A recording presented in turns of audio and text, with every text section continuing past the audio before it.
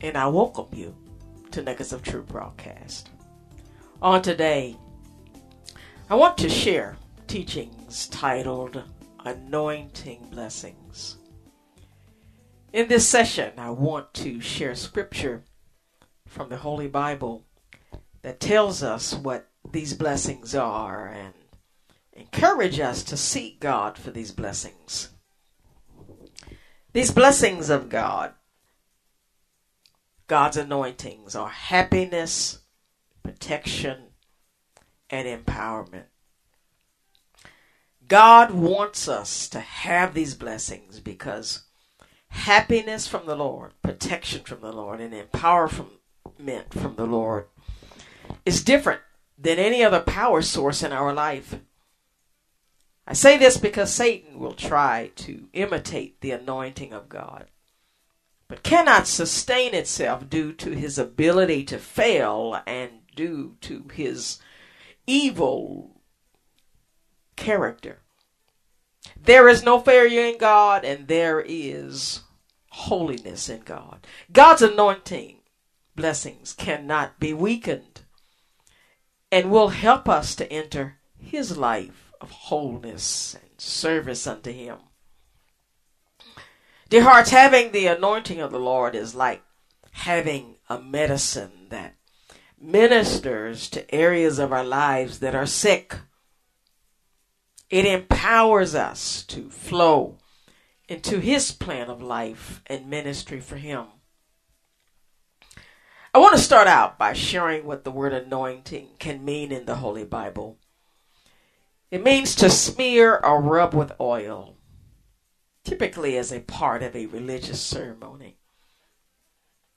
Secondly, it ceremonially confers divine or holy office upon a priest or a monarch or a leader by smearing or rubbing with oil.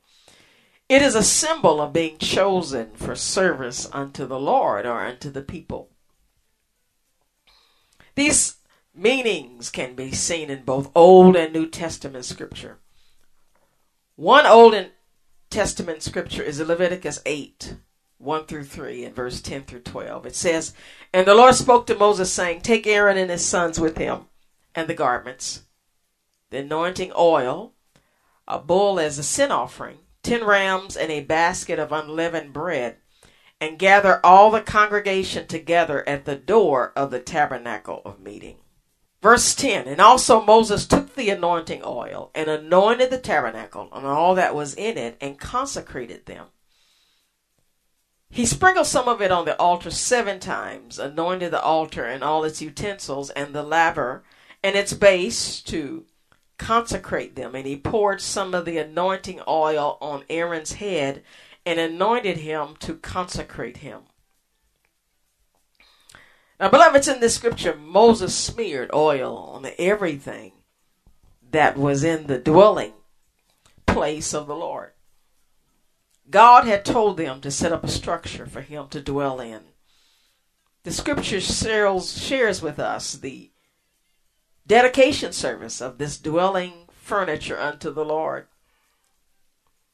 In this service, Moses smeared oil on the altar where they would kill animals as a sacrifice unto the Lord. They smeared oil on the lavatory or laver used for water to daily clean the feet and hands of the priest.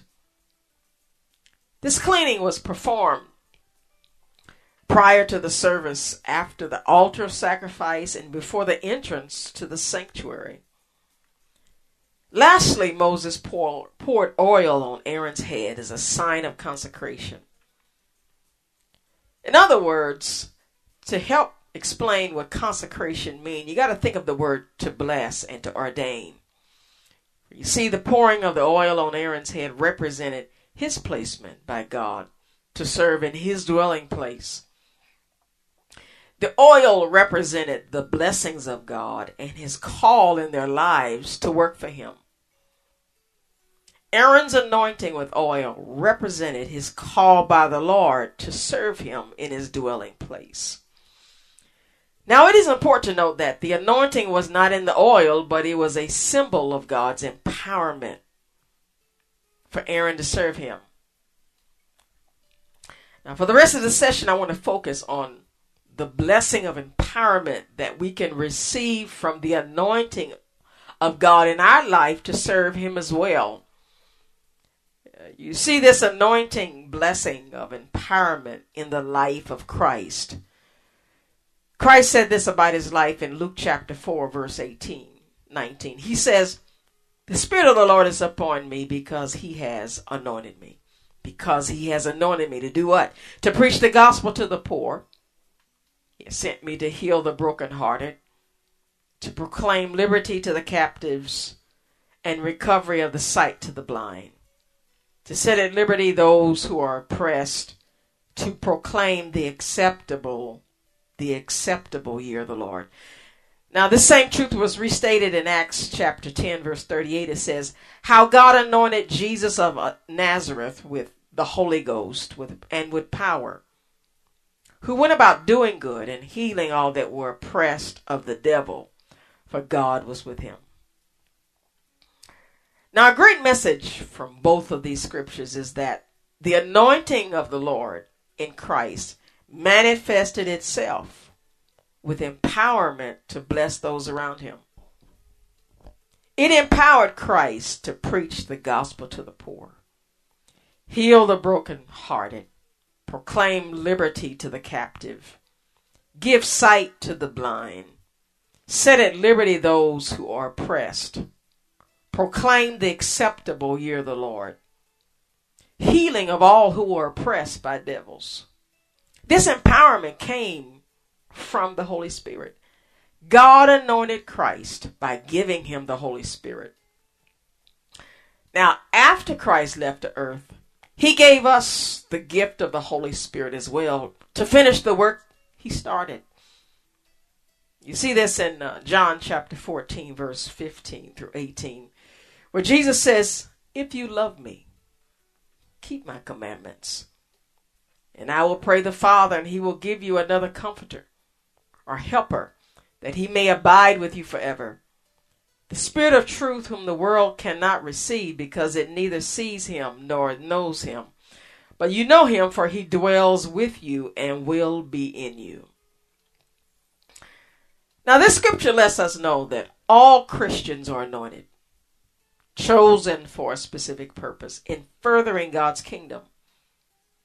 You see the same truth in 2 Corinthians 1, chapter 1, verse 21, 22. It says, "Now which he which establisheth us with you in Christ, and hath anointed us, is God, who hath also sealed us and given the earnest of the Spirit in our hearts." Now, you see in the scripture the reason we need this anointing. It's for our empowerment to use our spiritual gifts in service to one another. You see this also in 1 Peter chapter 4, 7 through 11. It says, "But the end of all things is at hand. Therefore be serious and watchful in your prayers. And above all things have fervent love for one another. For love will cover a multitude of sins. Be hospitable to one another without grumbling, as each one has received a gift. Minister it to one another as good stewards of the manifold grace of God. If anyone speaks, let him speak as the oracles of God. If anyone ministers, let him do it as with the ability which God supplies, that in all things God may be glorified through Jesus Christ, to whom belong the glory and the dominion forever and ever. Amen." Now, in this scripture, we're encouraged to serve each other despite the shortcomings that we see in one another. This text implies that we are full of sin and may not deserve service, but need service and ministry. Dear hearts, sometimes we are called to serve people who hurt us. God will ask us to serve the people that hurt us because of their sinful nature. We all must agree that this takes what you call fervent love, which was referred to in this text I just read. Fervent love is intense, It's sincere. It's heartfelt, passionate love.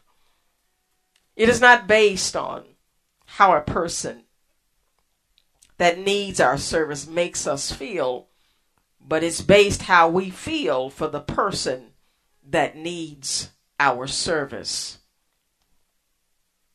This type of love comes from one of the blessings of God's anointing in our life. God's anointing empowers us to love the unlovely and give relief to those that hurt us. You see the same truth spoken to a young minister called to pastor a church by Paul. Paul told Timothy this in 2 Timothy 1, verse 6 and 7. He says, "Therefore I remind you to stir up the gift of God which is in you through the laying of my hands. For God has not given you, Timothy, O church, a spirit of fear, but of power and of love and of a sound mind." You see here in this text that how Timothy was ministered to with the laying on of hands, the anointing upon Timothy, the same as Aaron was in the scripture in Leviticus, where the smearing of the oil, he was anointed with oil. Oil was poured upon him as a symbol of God's anointing, the empowerment of him to minister to the people. And I want you to know this today, that when you receive the Holy Spirit into your life, it is the anointing and power of God in your life to love those that are unlovely. It is the presence and power of the Lord to love people that have hurt you. I love sharing this truth today because we are surrounded by people that can and will hurt us. Does that stop the flow of God's anointing to bless those people? No. Those people need love as much as you need love. And as ministers of the Lord, full of the anointing of God, we've got to go to God for healing. And as he heals you, I'm a witness, he will allow you to heal the person that hurt you. He will empower you to embrace them in love and challenge them to live a life they never planned to live. Beloveds, you can do it. God's anointing will empower you to love those that hurt you. Well, beloveds, I've got to go. God bless you, and I hope to share again with you next week.